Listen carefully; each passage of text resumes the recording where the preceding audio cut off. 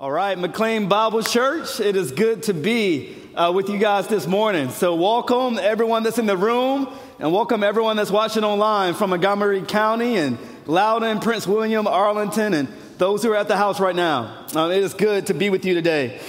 And so as the video just said, we are in really the second sermon of a series called Follow Jesus. It's that simple. And so today we're going to be focused on Mark 1, verses 16 through 20.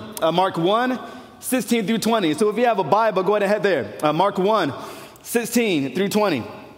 So while you do, I'll introduce myself. My name is Eric. I am the location pastor over at our Arlington location. And so to give you guys a bit about Arlington, Arlington has been around, NBC Arlington, for about 15 years. It was honestly the first effort at multi-site here at McLean Bible Church. And so over the last 15 years, we've met in theaters. We've met in other people's churches. We are currently meeting here at 5 p.m., which kind of feels like coming back to live with your parents. And so I appreciate you guys taking us back in. But all this to say, we're excited because very soon this fall, NBC Arlington will have its very own building in the courthouse neighborhood right in the heart of Arlington. And we're excited about this. And we thank God for this. And so I want to put on the screen a few photos of the progress that has been made. We'll be in this fall. And this building is a blessing from the Lord. But I want to say that we think about this building from two different perspectives. On one hand, physically, we know that, this is amazing. But this building is simply concrete and glass. Like all things that we touch and feel, this building has a shelf life. This building will not exist forever. It would be foolish for us to put eternal stock in things that thieves can break in and steal and moth and rust can destroy. Amen. But on the other hand, we are so excited for what this building will represent. It's kind of like when you grew up, and if you grew up in a great household with loving parents, when you drive past your childhood home, that house is not just a house. Like that's a place where you experience for the first time unconditional love and acceptance. It was a place where you learned how to build deep friendships and experience grace and forgiveness for the first time. Your childhood house is not simply a house. And in the same way, our hope is that church building will be something more than it looks. Our hope is that, and we pray that many people in our city will experience and be reminded of God's grace and love through the proclamation of His word and through seeing His word proclaimed in baptism and the Lord's Supper. We pray that this building will be a place where people can experience the care and community of God in the way that His people treat them. That God's children will love the community unconditionally and meet needs eagerly and bear burdens gladly. All this to say, our prayer is that this location will serve as a signpost that points to a God who is busy building His church and building up His people. And so I want you guys to pray along with us. And so until we can get there, NBC Arlington is actually meeting here 5 p.m., for worship. And if you live in Arlington or close to it, if you live in the district, or if you live in Alexandria, I want to invite you to join us. You can get updates at our e-news. So that's mcleanbible.org/e-news. And we would love to get you connected. All right, that's enough about the building. Let's go ahead and go to Mark 1, 16 through 20. Here we go. Passing alongside the Sea of Galilee, he, namely Jesus, saw Simon and Andrew, the brother of Simon, casting a net into the sea, for they were fishermen. And Jesus said to them, "Follow me, and I will make you become fishers of men." And immediately they left their nets and followed him. And going on a little further, he saw James, the son of Zebedee, and John, his brother, who were in the boat mending the nets. And immediately he called them, and they left their father Zebedee in the boat with the hired servants, and they followed him. And this is the word of the Lord. Let's take a moment to pray together. Father, we praise you because you are the God who bids us to come to you. Father, we thank you for the privilege it is to be your disciples, for the very fact that we did nothing to deserve you. We did nothing to deserve the fact that we should be called sons and daughters of the living God, and yet by your grace, you take us in through the blood of your Son, Jesus Christ. So, Father, as we hear your word proclaimed today, Father, may we hear your word, and may we understand that your word demands a response. So may we say, whatever you are telling me to do, help us to do it. Oh, we love you. I pray these things in the name of Jesus. If you agree, say, amen. Amen. Amen. All right. So there are many inventions that have been made in the history of our world that can be considered that can be considered the greatest invention ever. There's a lot of inventions in the running. People often cite the printing press, or they cite the electric light, or they cite the T-model, the automobile. I don't agree. I don't think the competition is particularly close, because the greatest invention in history is an invention that many of us take for granted. Matter of fact, if you are in Gen Z, you probably have never even heard of this invention because you've taken it for granted. For many of you, you have been spoiled, and you have been spoiled by the fact that you're able to pick up your phone when it's ringing and look at it, and you're able to see who is on the other side of that call before you answer it. Let me break it down for you. Back in the day, there used to be a time in which you had to pick up the phone to find out who was on the other end. Scary, right? This is the wild, wild west back in the day. We were living on the edge because you did not know if the person on the other end of that call was someone that you were trying to avoid, or it was an opportunity of a lifetime. You didn't know. You had to answer the phone. We were rolling the dice. And that was until the greatest invention that has ever been created, the caller ID. I remember when we first got this in my house and how good it was. You see, caller ID was this little screen that you simply saw the caller's name and the caller's number. In other words, caller ID laid out some information in front of you so that you could properly determine if you should answer the call. Today we're in Mark 1, 16 through 20. And this passage is all about how Jesus calls 4 disciples to come follow him. And as we dive into this text, I want you to know that this passage is not merely here for you to simply celebrate that God called those particular disciples. No. This passage is here for you to determine what you will do with the fact that Jesus calls you. You see, this text is here to serve as a caller ID of sorts. You are meant to see some information about the call of Jesus in order for you to determine whether or not you will answer it. And from the top of this sermon, I'm going to show my hand. This is not a call that you want to avoid. This is the opportunity of a lifetime. And so there's so many things in this text that's here. But today we are going to talk about the nature of Jesus' call to everyone. We're going to answer 3 questions today as we dive into this text. We're going to talk about how wide does this call go? We're going to talk about what does this call cost? And then we're going to talk about who's all on the call. How wide does the call go? How much does the call cost? And who's all on the call? So here's the first question that we're going to answer today. How wide does the call go? And here's the answer. This is my first point. The call of Jesus, the call to follow Jesus, is available to all, including you. The call to follow Jesus is available to all, including you. Let's look at the text.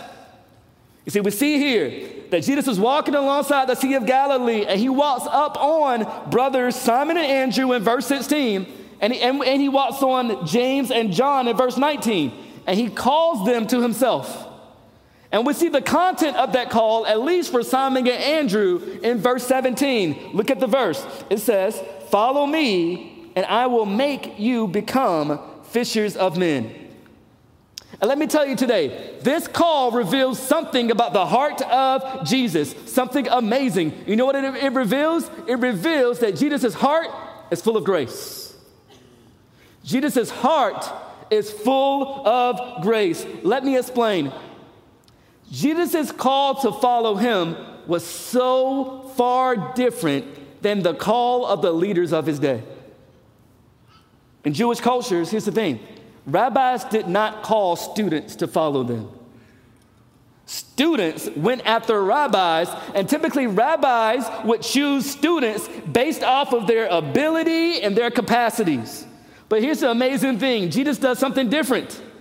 Instead of these men coming to Jesus or coming after Jesus, this is what Jesus does. Jesus goes after them.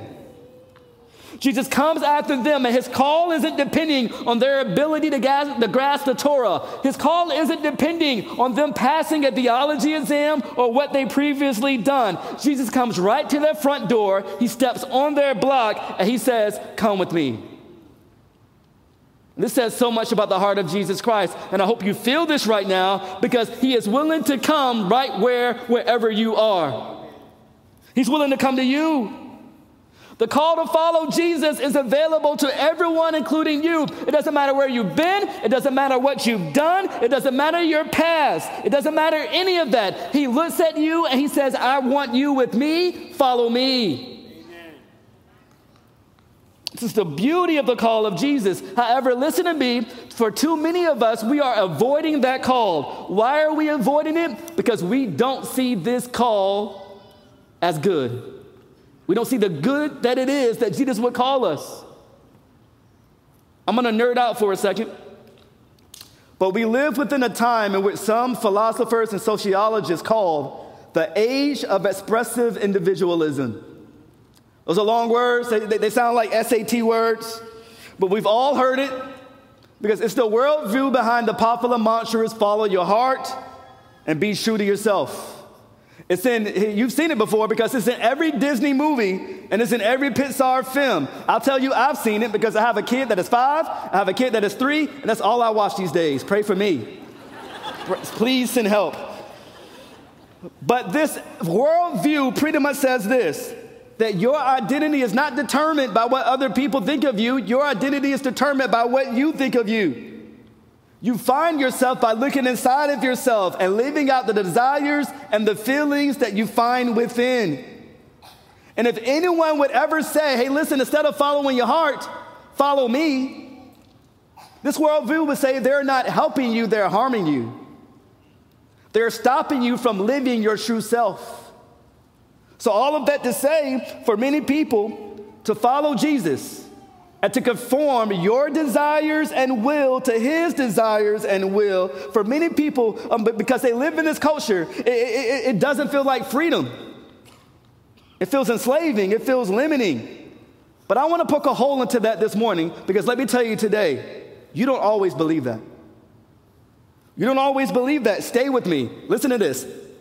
We will gladly limit our wills and desires to someone else's when we know that they can take us somewhere good that we can't get to on our own. Here's an analogy for you. Say you're a high school basketball player, man. You're trying to work on your game. You're trying to make it to the NBA. You're at a playground and the opportunity of a lifetime presents itself. The second best player to ever play the game, LeBron James, approaches you. And he says, "Hey, why don't you follow me? I'll train you. I got you. Come along with me." Or maybe that analogy doesn't work with you. Maybe you've just started learning how to invest. And Warren Buffett says, "You know what? I can help you out. Why don't you follow me?" You would not say to them no. You would do what they say because you see where they can take you. And the reason why you would submit your will to LeBron James, the reason why you would submit your will to Warren Buffett, it's because you know that their ability to get you to the life that you want is better than your ability to get you to the life that you want. To follow them is not enslaving in that sense, it's actually liberating. And when we think about Jesus Christ, listen to me this morning, when Jesus declares, "Follow me," he's doing the same exact thing. He's calling you to a beautiful life that you can never get to on your own by following your heart. What kind of life is that? That is life with God. That's life with God. You can't get there on your own. And listen to me, if you've fallen asleep for everything I've said previously, I want you to wake up, because I'm going to share with you the greatest news that's ever been shared in the entire universe. And this is the gospel. And the gospel is this, listen to me, that you were made by God and that you were made for a purpose. And that purpose is his glory. And when you live for your glory, when you live underneath his will, you know what that means? That means your joy. Amen. His will is synonymous with your joy. However, instead of trusting that God is for our joy, we believe the lie that our hearts will lead us to our joy. We treated God as if he's not trustworthy, as if he's not good, as if he doesn't have our best interests at heart. We disobeyed him, and as Isaiah 53:6 says it so poignantly, it says, we like sheep have gone astray, each of us to his own way. Yes. We followed our hearts, and instead of following our hearts leading us to joy, it's led us to the opposite. Mm-hmm. Death has entered into our world. Destruction has entered into our world. Division has entered into the world, and because we sinned against an infinitely holy God, we are underneath his holy wrath. But here's the beauty of the good news. God did not leave us there. God the Father sent God the Son to earth. God the Son, Jesus Christ, came. He lived a perfect life in full obedience to his Father. He died a death on the cross in our place for our sins, rising again in power, proving that he is victorious over sin, death, and the grave. He made a way for us to be forgiven and for us to be called sons and daughters of the living God. And how do we receive this? It is not by following our hearts, but following the only one that can lead us to that kind of life, the life of salvation, and that is Jesus. That's Jesus. And then how do we receive that? We follow by confessing our sin and trusting in him as Lord of our lives. And when you do that, you experience true freedom. And the question that you simply have to answer is, will you take that offer? Will you take the call of salvation? Jesus is calling you no matter where you've been, no matter what you've done. The call is available to you. Will you take the call? I want you to consider that if you haven't. But I want to keep talking about the nature of this call so you can know what kind of call you're taking. So here's the next question we're going to answer. How much does this call cost? How much does this call cost? Here's the second point. The call to follow Jesus will demand everything of you. The call to follow Jesus will demand everything of you. You see, guys, we live in a world in which scarcity drives value. So if you want something to be worth more, what do? You make it less available. So we believe in our culture often is that if we see everyone with something, it must not be worth that much. And as a result, we can think that because the call of Jesus is widely available, it must not be worth that much. But this text actually tells us the opposite. The call to Jesus is available to all, and yet it is precious and it is costly. I want you to look at how these men responded to Jesus. Look at verse 18. Simon and Peter, after Jesus issues the call, it says what? And immediately they left their nets and followed him. When James and John got the call for Jesus, what does it say in verse 20? It says they left everything. They left the boat, they left the business, they left dad, they left everybody. And they followed Jesus. And here's the thing. What's interesting about this text, if you actually read throughout the whole Gospels, is this. The disciples didn't completely give up fishing. They fished again. If you read the rest of the Gospels, you read them in their entirety, you also see that they actually saw their parents again. Remember that story? When James and John's mother presented them to Jesus and said, will my son sit on your right and left? So they saw their parents again, they fished again. So what does it mean that they left? Here's the clue. Here's another passage where Jesus says later on, he says this. He says, whoever loves father or mother more than me is not worthy of me. And whoever loves son or daughter more than me is not worthy of me. Here's the thing. This text gives a clue to what Jesus is getting at in Mark 1. His call to follow is not necessarily a call to leave the things that we previously valued most. He may do that. He may call us away from the things that we valued previously. He may call us to leave our jobs permanently or our families permanently and follow him. And to follow Jesus is at least to be open to the fact that he may be calling us to do that, but he might not. Let me be more specific about what he means. Listen to me. His call may not always be to desert our previous attachments, But it is always a call to devalue our previous attachments. His call may not be a call to desert all of our previous attachments, but it is always a call to devalue them. Let me give you an analogy. I live in the city of Arlington. Arlington is constantly ranked one of the best places for young adults to live. And because of that, people are always getting married at NBC Arlington. I'm doing a wedding every single weekend. Matter of fact, I just did one yesterday. Shout out to Austin and Bailey. Great wedding. But whenever I go to a wedding, let me tell you what I never see. I never see the bride and groom standing up front holding hands, and the groom is giving his vows to his bride. And I never see when the groom is done giving his vows to his bride, I never see him turn to the crowd and give vows to his boys in the third row. You know why we don't see that? It's because of the nature of marriage. When you get married, you don't necessarily desert your friends. They're still your friends. But you are vowing that your bride comes first. You are, as the vows say, forsaking all others. So what that means is that if your boy comes up to you after the ceremony and said, hey, man, those vows, they were very cute, man. They were great.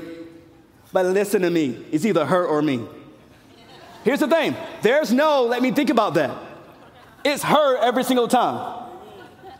In a similar way, listen to me, when we follow Jesus, we are forsaking all others. It doesn't mean that we're not attached to other things. However, when those things rise up as rivals to Jesus and they say either Jesus or me, guess what? It's always Jesus. Amen. Why? Because listen to me today. Jesus is worthy.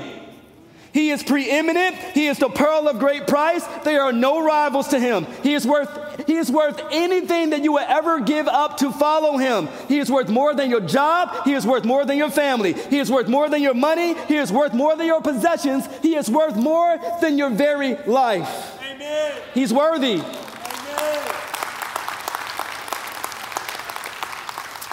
But here's the thing. Let me give you a test. Here's a clue for you to look inside of your heart and to see if there are rival attachments there to Jesus. It's whatever comes after this phrase. Jesus, I'll follow you only if. Jesus, I'll follow you only if you make me successful. Jesus, I'll follow you only if you keep me safe. Jesus, I'll follow you if you fill in the blank. What comes on the other side of that if is what you are using Jesus to get. And let me tell you today, Jesus will not be used. When it comes to hearing the call to follow Jesus, know this: we cannot come to Jesus, listen to me, on our own terms. We're called to follow him wherever he leads us to go and whatever he tells us to do. Look back at verse 17. Here's the thing. The disciples dropped everything to follow Jesus in response to what call? I'll say it again. Follow me and I'll make you fishers of men. Follow me and I'll make you become fishers of men. See, we're going to get to the full weight of that phrase a little later. But in this phrase, we see that Jesus is calling his disciples to a process of transformation. He's calling them to become something that they previously weren't.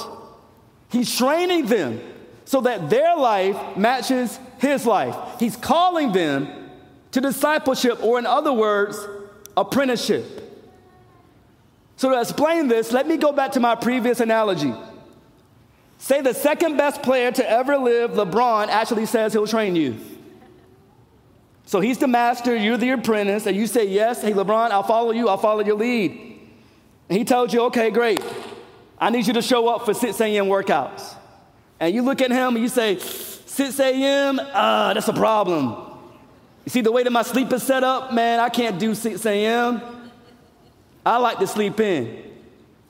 Or LeBron says, he says something to the effect of, hey, you know what? I got these drills over here. I need you to do these drills. And you say, no, LeBron, I'm good. I got my own drills. Let's do those. If that's you, you can't meaningfully call yourself an apprentice of LeBron James. Why? Because you're not even doing what he tells you to do. In training, LeBron is challenging you to do things on the court that can take your game to the next level and make it like his. And what he's calling you to do is going to be foreign because you've never done it before. But you will never be transformed from an okay basketball player to one of the best if you're trying to take LeBron on your own terms. All this to say, you will never experience transformation as an apprentice unless you're willing to be challenged by the master.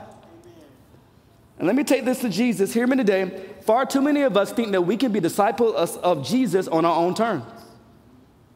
We claim to follow Jesus, and yet we know that we have not devalued our previous attachments. And hear me today, we cannot meaningfully call ourselves disciples of Jesus if we are unwilling to do what he says do. If we're unwilling to be stretched and challenged. Because when we follow Jesus, that always means that we're going to be doing things that feel weird, that feel different, that feel opposite of what we want to do.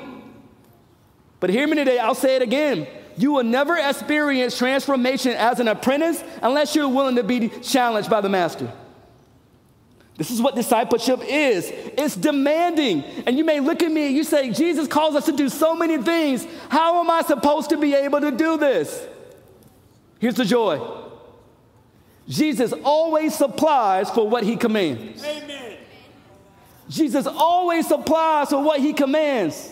He placed his spirit inside of you, and he's given you the power to do what he's called you to do. 2 Peter 1:3 says this.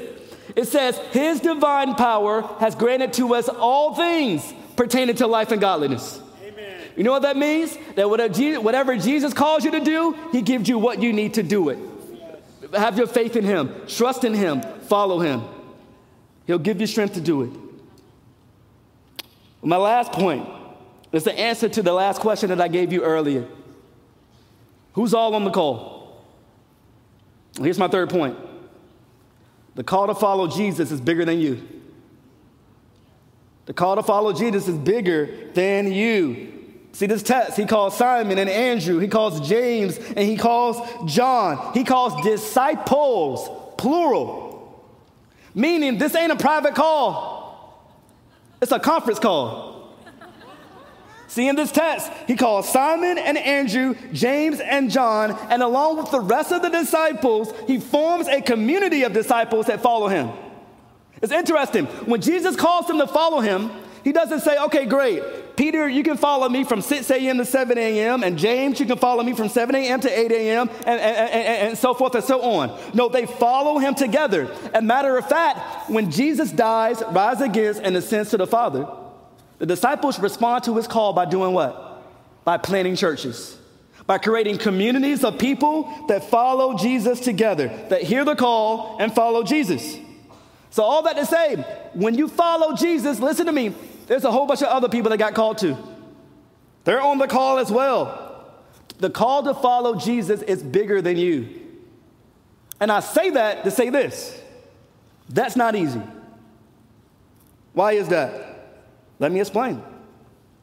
Look at the disciples. These 12 men who received the same call were so different. Peter and John didn't always get along. Simon, one of the disciples, was a zealot, meaning that he wanted to overthrow the government. Matthew was a tax collector, meaning that he was pro-government. So you had all these different people, different opinions, different views, but these men were united together in a common mission, namely following Jesus. And I think this reveals something about the power of God. Listen to me today. It is God's desire to use a people who are very different from one another, different opinions, different looks, different views, and he wants to unite them in order to show the world that he is powerful to unite a people that no one else can. This is what he wants to do. And let me tell you today, I don't mean to poke a hole in the balloon. We can clap now, but let me tell you, it's hard. It is hard because we all know deep in our hearts that Jesus calls a lot of people to himself that we would never call to ourselves. He accepted the rich and the poor.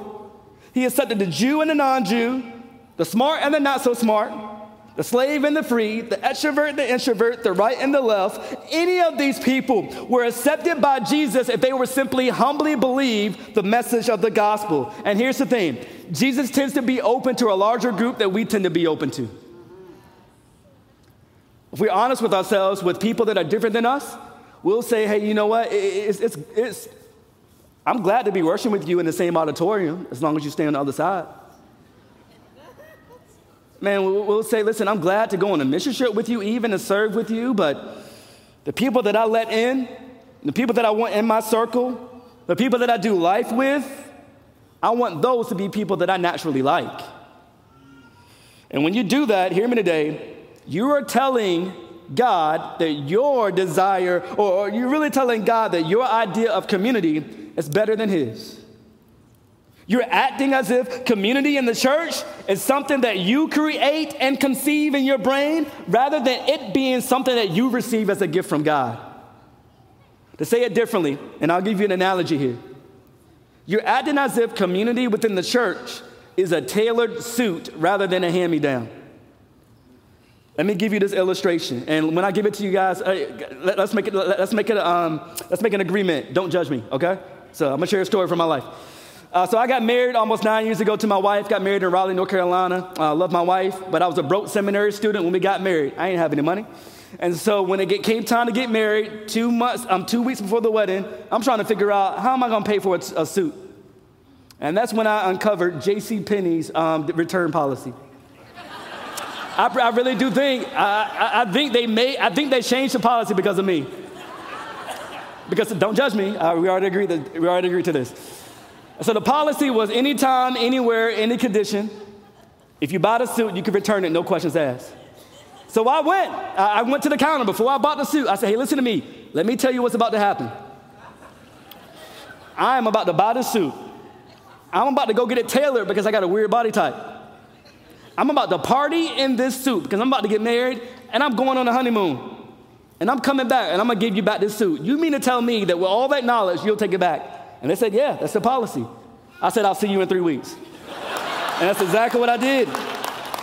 But listen, so I went to go get the suit tailored because my body type is weird. You may not see it on the screen, but I'm a short dude and I got really long arms.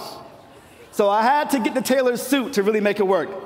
So I tried on the suit, and the tailor comes, and he cuts off parts of the leg, and he tightens things up, and he moves stuff around and cuts parts off. All of this to make the perfect suit to fit my weird body type. And here's the thing. We tend to think that the church should be like my experience buying a suit. We want to customize the church based off of our weird body types. So we have all these preferences, and we have our personality, and we have all these interests and all these views, and we only want to receive in the church the people that fit you. So you cut off all the people that don't fit. But hear me today. Consider this. The church is less like a tailored suit and it's more like a hand-me-down. Hear this. A hand-me-down is something that you receive. You didn't buy it. Hand-me-down may be something that doesn't fit right away. A hand-me-down is something that may be a little frayed. It may be a little rough around the edges. But hear me. God is calling us to love the church community that he's handed to us. The people around you that you tend to ignore. The community in your church group that you didn't ask for. Why? Because God desires to use unlikely hand-me-down communities called local churches to bring himself glory. Tailored suits, listen, tailored communities like tailored suits call attention to themselves. If you ever see someone in a nice tailored suit, you're like, man, you look good. People are attracted to tailored communities because the people are impressive and they fit your preferences. However, the hand-me-down community brings glory to God. When you look at a community, when people are different from one another and the parts don't seem to fit and people can't figure it out, the very next question is this: how does that work? How does that work? How do you guys fit together? How do you guys love one another? How does that work? And to that question, then and only then we can boldly proclaim that Jesus is strong enough to unite a people that the world can't. We do this, amen. We can clap for that. We can clap for Jesus. Listen, we do that by each and every single one of us being willing to receive anyone that Jesus has called. He calls us to reach the world together. Even as I close, verse 17, he says, follow me and I will make you fishers of men. And the tool that Jesus wants to use to bring people into a church for the four corners of the globe is you and me, the church.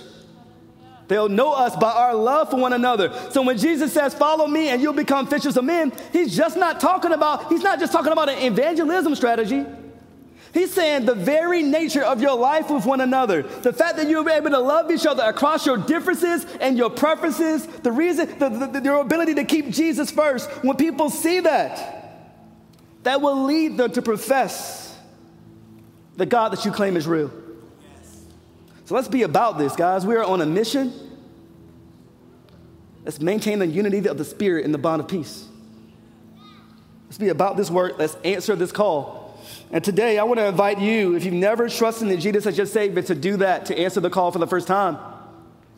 I've shared the gospel already, that while we have sinned against God, and God is just and good, and his wrath is against us, he sent his only son, Jesus, to die for you. He lived the life that you could not live. He died the death on the cross in your place. So if you would simply come and trust in him, you can have eternal life and eternal joy in him. Repent and believe in the gospel. And for many of you today, I want to ask you to follow Jesus in obedience. You may be saved today and you may be asking, what do I do first? Let me tell you, get baptized. You may be here, you may have been a Christian for a while, and you've never actually been baptized. Here's the thing. To answer the call to follow Jesus, the very first thing that you should do, the very first thing that he gives us to do, is to be baptized. And baptized, you are going public with your faith. You are saying, I'm following Jesus, and I'm not turning back. You're identifying with this body called the church. And here's the thing. As I said in this sermon, Jesus is going to call us to do a lot of things. There are going to be things that feel impossible that he's called us to do and that he's going to empower us to do. Let me tell you something today. Let me let you in on a secret. One of the easiest things that Jesus is going to call you to do is to get wet. So let's follow him. Let's be obedient followers of Jesus Christ. Let's follow him as he forms us together into fishers of men. Let me take a moment to pray for you.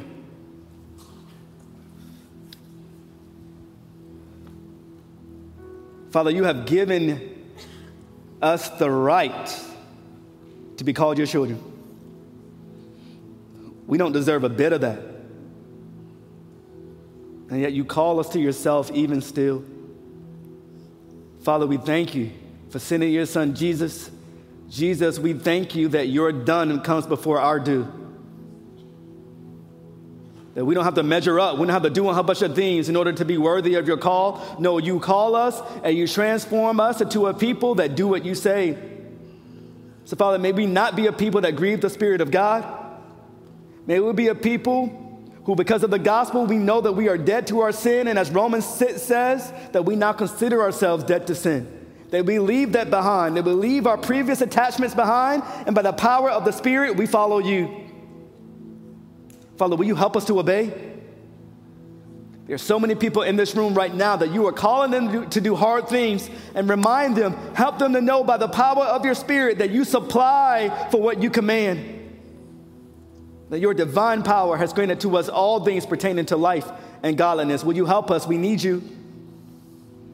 I pray these things in the name of Jesus. Amen. Amen.